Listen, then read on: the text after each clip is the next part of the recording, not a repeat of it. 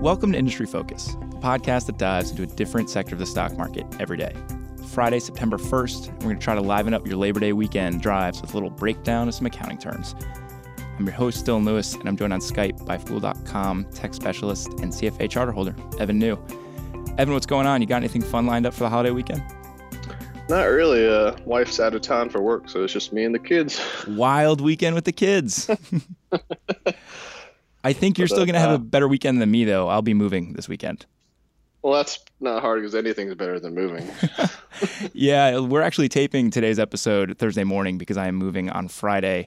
Austin Morgan, our man behind the glass, is a new homeowner, and I think recently just went through a move. I did. You got any moving tips for me? Don't do it. Hire people to do it for you. It's well, luckily, my brother is a large human. He's 6'4". You are also a large human. I'm also a big dude, but my brother makes me feel kind of small sometimes.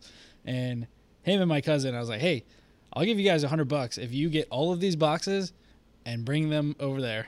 And they did, and then I just had to unpack everything, which sucked. Man, I wish I could do that. I helped friends move this past weekend, and there were like 10 of us. It was amazing, in and out, took no time. But moving on a weekday means that you don't have that option. That's true. I was gonna say if you're helping friends move, then you got help too. Yeah. But then if you move, I've helped way too many people move to not have any help now. I think you move what you can move, what you need to move, and then Saturday you're like, hey, what's up? Calling the cavalry. I got a case of beer. Let's go. So if your Labor Day traffic seems bad, just remember that I will be pouring with sweat and moving boxes on Friday and Saturday. To bring it back around to what we're going to be talking about today, Evan, I think every now and then on the show, we have a tendency to throw around some industry terms, and perhaps we don't do the best job defining them. You know, we get so excited about the topic we're talking about that sometimes we don't make it super accessible to folks that are either new to investing or perhaps just starting out learning the tech space. So I figured today we're going to spend some time explaining a couple of those concepts that we might glaze over a little bit week to week. Yeah, it's always good to give a little primer. I think one term in particular that we toss around a lot is the idea of the network effect. And this is something that listeners and people that consume tech news probably see a lot because one of the big tech names, Facebook and then Twitter as well, Snap kind of has this associated with it very frequently. And for those types of companies, when we hear network effect, we're talking about the direct network effect. And the idea here is that an increase in usage of a good or service will lead to a direct increase in value for other users. And the gist of it, the kind of layman way of saying that is the more people that are part of something, the more valuable the experience becomes for the people that are using it, right? Yeah, I mean, the classical example is always like the very original phone. Like you would never buy a phone unless you can call people with it. So yeah, phone's kind of useless if you can only hold it, right? Right. I mean, of course, nowadays we take that all for granted since everyone has a phone in their pocket. But the classic, Alexander Graham Bell from the 50 years ago phone, when phones were a whole new thing. Yeah, I mean, to get people to adopt that technology, it only makes sense if more people have it. And looking at the social media companies, the example holds. So, the platforms become dramatically more valuable when you can use them to connect with people like your high school friends, cousins, aunts, uncles, etc. If no one is on Facebook, you really don't have much of an incentive to use Facebook. And so as people join it, it kind of creates this virtuous cycle of other people joining. It's kind of the snowball effect. So that's the direct network effect side. There's also the lesser known indirect network effect. And the idea here is that increased usage of a product creates the production of increasingly valuable complementary goods, which then benefits the value of the original product. And that's kind of a complicated explanation of this term, and it might be easier to illustrate it with looking at Apple's consumer electronic devices, like the iPhones, iPads, and then its services segment, where things like the App Store are nested. So you think about the consumer hardware side, and the larger that the installed base is of people with iPhones, iPads, things like that, the larger the app offerings are going to be because the iOS developer community will recognize the size of the opportunity. The larger that library becomes, that increases the use cases and the functionality of the phone itself, which makes it more valuable to consumers that actually own the device. Exactly. And importantly, I think of that example is that Apple isn't directly doing a whole lot there. And they're just connecting developers to consumers, and that indirect network effect is really robust and it's really powerful. And because it's indirect, Apple doesn't really have to do too much on its own other than kind of, manage operate the App Store and, kind of facilitate those relationships. And what we see with both examples here of the direct and indirect network effect is that once you get the ball rolling with these types of businesses, it can become a super powerful thing that just snowballs and really creates business pretty effortlessly for these companies. It winds up becoming a major catalyst for them. I think one thing that's interesting when it comes to Twitter, though, since certainly all social media companies are very heavily reliant on network effects to really build their businesses. But I think that one thing that's interesting with Twitter is that they don't enjoy that as much because it's such a public service. Like, and also because I think Twitter is more about following people you don't know, like high profile people or, as opposed to your personal friends. And, like you don't really need to, since Twitter is all public, you don't really need to join to derive value from the service if you're just wanting to see what some, high profile people are saying, like politicians or celebrities or business people or whatever the case might be. So it's interesting that by making the platform so public, it actually diminishes the value of network effects because you don't have to join to actually be able to derive the value out of it. Whereas Facebook is very much more about, making personal connections with people that you know, and then, you both have to join to actually get that experience. Right, because so many outlets are going to report on kind of the relevant and newsworthy things that happen on Twitter anyways. And because, tweets come in through search results, whereas, you look at Facebook or Instagram and very often you need to be a part of the service to consume any part of it. Kind of the same thing for LinkedIn in a lot of ways. So they don't enjoy it quite the same way. I mean, in ramping to the hundreds of millions of users that they have now, it certainly helped, but it did at a certain point kind of hinder their long-term growth. Right. Definitely. I've done quite a bit of talking so far. So for our next term, I'm going to flip things over to you, Evan. Why don't we talk a little bit about operating leverage? This is something that's come up quite a bit in some of our recent shows. For sure. And it's also, very widely applicable. Network effects is, kind of limited to certain types of companies, but operating leverage is very universal. So I think it is a very important concept, and definitely deserves a little bit more of a deep dive. So if you look at a company's cost structure, if we go back to Econ 101 in college, if you remember, there's two types of costs that companies face. There's it's primarily fixed costs and variable costs, and the combination how those two types of costs combine translates into your total costs, and then how those costs spread out over your production gives you total average costs. And these variables change, and if you look at these factors are very important to how a company wants to scale, because if you have so if we go back to kind of a textbook example, it's like a t-shirt factory. Like the factory itself would be the fixed cost, but the cotton and all the inputs that you're using to make the t-shirts would be your variable costs. So as you ramp production, your fixed costs don't really change. So you already built that factory, and then it's there, and that's paid for. But then on your variable cost is the inputs, and the more shirts that you make, then the more cotton you're going to need. So that proportion of how much of your cost structure is fixed versus variable goes a long way into because operating leverage really what it boils that down to is that you're able to grow margins and gross margins expand when revenue rises. So you become more profitable as you grow bigger, which companies love because that's a very strong you can put up really strong results if you're really growing and becoming more profitable while you do so. And certainly there's always a lot of seasonality to operating leverage. But if you have a really high proportion of fixed costs and a relatively smaller proportion of variable costs, then when you're ramping up production, then your total costs, once they're spread out over a greater base of units, then your costs actually don't grow as quickly as your revenue. And that's how you get this really nice margin expansion, is because you're able to spread out the fixed costs over a larger base of units. So that's really what it boils down to. And I think one of the most high-profile examples of this is, and that we've talked about on the show at least, is the difference with how Facebook has approached their business and their data centers and how Snap has decided to do it. And this is something you've written about plenty for Fool.com. You want to dive into that a little bit? Yeah, and it's a perfect example too, because they're completely opposite ends of the spectrum in how they approach, their cost structure.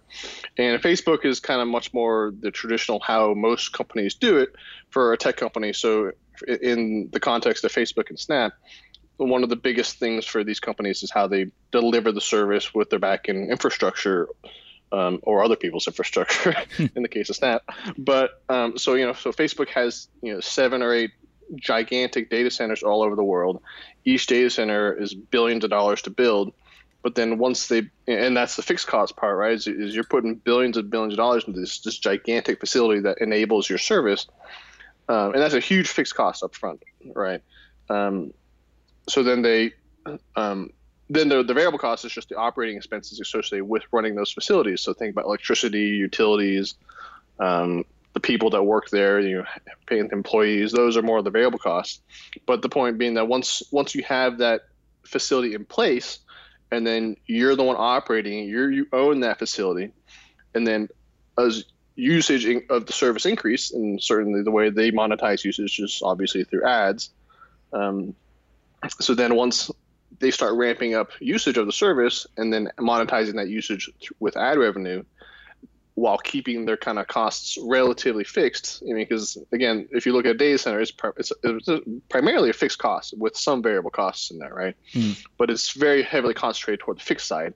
I mean, the downside of having a really high fixed cost base is that if things go down and the business starts to deteriorate, now you're on the hook for a really big cost and you have no way to pay for it. I mean, good example there is the auto industry. Auto industry is huge, very high fixed cost bases because they operate these gigantic factories, and that's why they need to be always constantly selling cars, and they get pinched really hard when there's an industry downturn. But so now if we flip that around to a company like Snap, their strategy is the complete opposite. Which is that they completely outsource all infrastructure to larger companies that are very good at this stuff, Google Cloud and Amazon Web Services. And so they don't own any of their own infrastructure. And instead, so in a sense, they have no fixed costs related to their hosting strategy.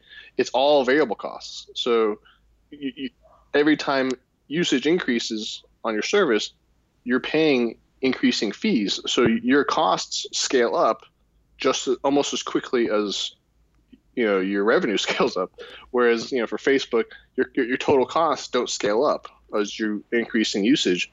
So I mean, that's why we've said before that it's going to be extremely hard for Snap to put up any type of operating leverage, because usage of the service directly translates into very commensurate increase in variable costs.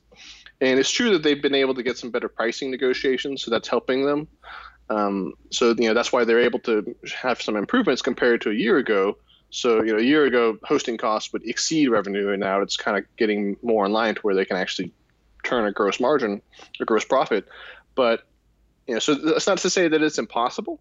And again, there's other factors because they're negotiating pricing, but fundamentally it's harder compared to if you were to just do it yourself.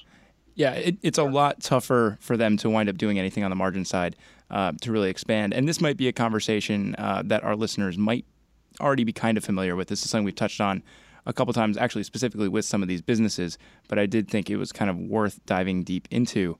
We have a couple more topics that we want to cover, and I swear we will use different companies in our examples. But before we get over to that back half of the show, I just want to take a moment to talk about the Motley Fool Investment Guide. This book is the succinct summary of our investing philosophy. It's a playbook for everything we do here at The Fool and a great guide for long-term investing. The third edition is a massive update on the second edition and even has a new section on options. Check it out at book.fool.com. You can pre-order your copy before it goes on sale September 5th. Again, that's book.fool.com. Evan, I think we both got a little ranty in the first half of the show. Both kind of got really excited about the topics we were talking about and did not dialogue too well. We'll try to remedy that here in the second half. One of the other things we wanted to discuss was the notion of capitalizing versus expensing purchases. And this is like a bust out the accounting books type discussion. You're the one with the CFA designation here. I'm going to let you start to explain, and I might ask some dumb questions here and there to help clarify. Sure. So this is a pretty big one too. And there's been, so capitalizing versus expensing. So let's say you're a business and you incur a big cost for something. Let's say you're building a factory for $100 million. And if you're building a factory, that's a long-lived asset that you'll be able to use for some period of time after that. 5, 7, 10 years later, you can still be using this factory. So if you're investing money into a capital asset like that, you would do what's called capitalize the purchase or capitalize the expense.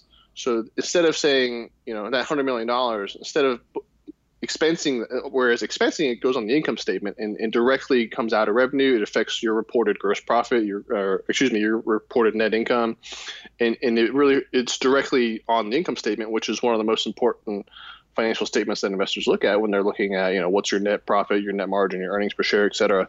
So if you were to expense the entire $100 million of that factory immediately, you're taking an immediate $100 million hit on your profitability.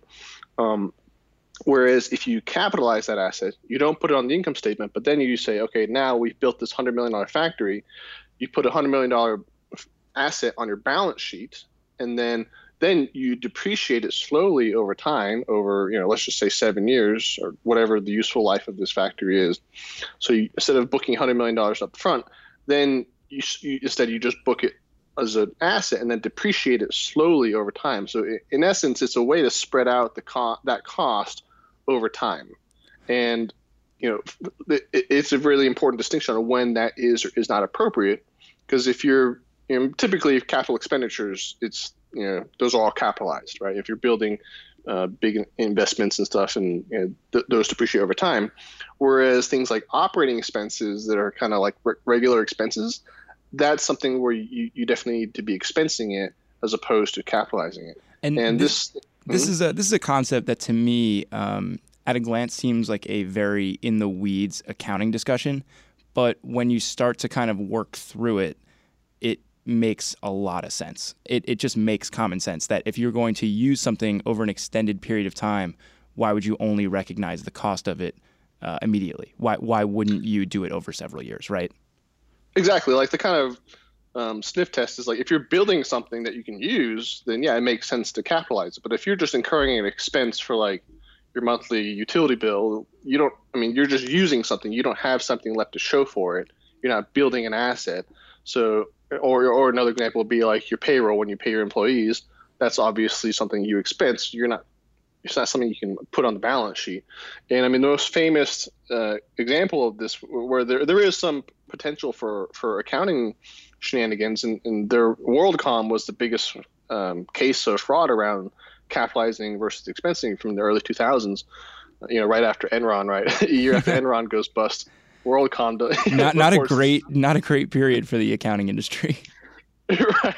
So WorldCom, basically, they were inappropriately capitalizing things as opposed to expensing things, because this is the heart of their scandal. Is they were taking operating expenses, like what their payments to people, to enable some of their services, some of their partners, et cetera. But basically, instead of recognizing all these costs up front, they were improperly capitalizing these costs, which again allows you to basically spread out the costs over time. And so in doing so, they minimize their expenses in the current near-term periods, which then goes around and inflates your profits because you're not fully recognizing your actual expenses, and you're basically mistreating these expenses, because when you should be expensing them, you're capitalizing them, putting them on your balance sheet, and then you depreciate them slowly over many, many years. So you're only really kind of seeing a tiny portion of that up front. So it was something like $4 billion in fake profits that they were inflating, or something like, I don't remember the exact figure, but the point is that at the heart of that scandal was they were improperly capitalizing expenses that should have been expensed in the current period. And they were doing it to this insane degree. Like they were just going completely wild with it. And of course, that lets them put up these really strong profit numbers, which investors love, but then it turns out these numbers are all fake.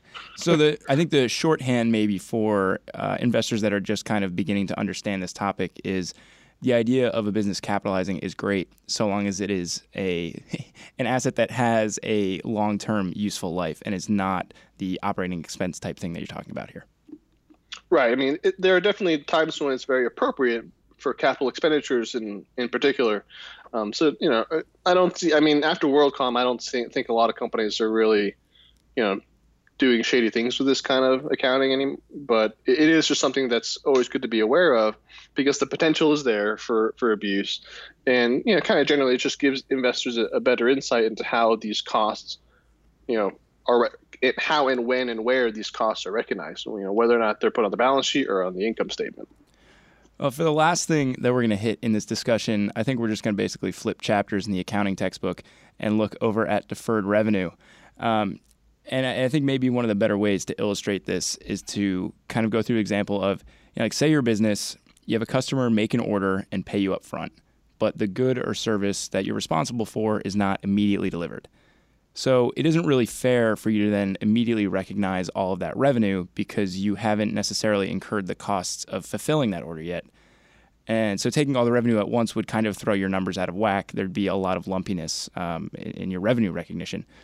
But you have the cash. They paid you, right? So it's sitting there on your balance sheet. And they need something on the other side of the balance sheet to balance out. So generally what a business will do is record that advance payment as a deferred revenue liability on the balance sheet because the assets and then liabilities, equities, portions of the balance sheet need to even out, needs to be tight. And it is considered a liability because the company is on the hook for fulfilling this order. Again, I will gut check my explanation here with the CFA charter holder. How does that sound, Evan? Yeah, that's exactly it. I mean, a good example is like imagine a magazine subscription. If you pay $120 for a magazine subscription for the whole year and then you get one issue a month, the company that's delivering that only gets to recognize $10 a month, but they've already collected $120 from you. So they would initially record $120 of deferred revenue. Every month they deliver a magazine issue to you, they recognize $10, and then that deferred balance, they already have the cash. So as you mentioned, it's already recorded on the cash side, on the asset side in the cash line item. But then over time, as they recognize that revenue, it basically switches from a liability to the equity portion because then you're earning it and it's actually yours now. And much like our capitalizing expensing discussion, I mean, this sounds like scary accounting, but the reality is it's kind of common sense, right? If you're delivering something monthly to someone over the course of a year, it would be silly to recognize all of the revenue in the first quarter. It just wouldn't set you up to have kind of nice, stable, consistent financials over the course of the entire year. Right. So, we see this a lot with, any company that has a subscription model that where they bill in advance for, let's say a year. Obviously, if you have like a service like Netflix, where it's usually people are really just billing month to month, you don't really get a big balance of deferred revenue. But if you're billing for a full year in advance, and particularly for enterprise software companies, which we see this a lot of, then you're definitely going to have a very large portion of deferred revenue in there because they haven't delivered that service for the balance of the year. Another time you'll see this is where companies will like to give, for example, Apple gives you software updates for free over the life of the device. So even though they're selling you an iPhone right now, they're promising to give you software updates for free for years and years and years after that. And from an accounting perspective, those software updates have value.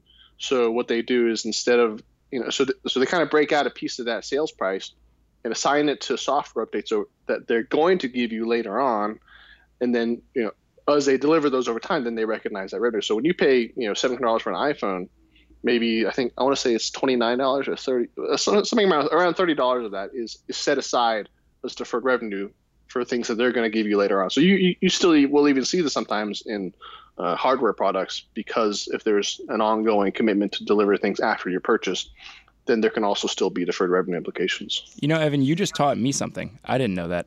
So for as much as we talk about Apple, and I love doing the quarterly earnings show with you, I did not know that about their business. So that's the bulk of where their deferred revenue comes from. Because certainly Apple doesn't have a whole lot of subscription services. I mean, they certainly do, but that's not where that deferred revenue balance is coming from. If you look at Apple's balance sheet, just as one example. But well, Evan, I see Chris Hill in the studio getting ready to tape Market Foolery, so I think we are going to have to wrap here. I hope you have a great holiday weekend with the kids. Yeah, have fun moving. Yeah, it's going to be great. Before we close out, I just want to give listeners a heads up about the Industry Focus holiday schedule. We're going to have a bonus episode of IF posting on Saturday morning. We're calling it Industry Focus 101. And we actually got all of the hosts in the room, including new energy host Sarah Priestley, to chat about some of the big trends and stocks we're watching for the rest of the year. We had a really good time making it. So I hope you guys enjoy it, and I hope that it kind of helps you handle us not putting out a new show on Monday because of the holiday. Listeners, of course, if you have feedback or questions, we'd love to hear about what you think with that episode in particular. Shoot us an email at industryfocus@fool.com, or you can tweet us at MFIndustryFocus. If you're looking for more of our stuff, you can subscribe on iTunes or check out the Fool's family of shows over at fool.com/podcasts. As always, people on the program may own companies discussed on the show, and the Motley Fool may have formal recommendations for or against stocks mentioned, so don't buy or sell anything based solely on what you hear. Big ups to Austin Morgan for all his work behind the glass. For Evan New, I'm Dylan Lewis. Thanks for listening to Fool On.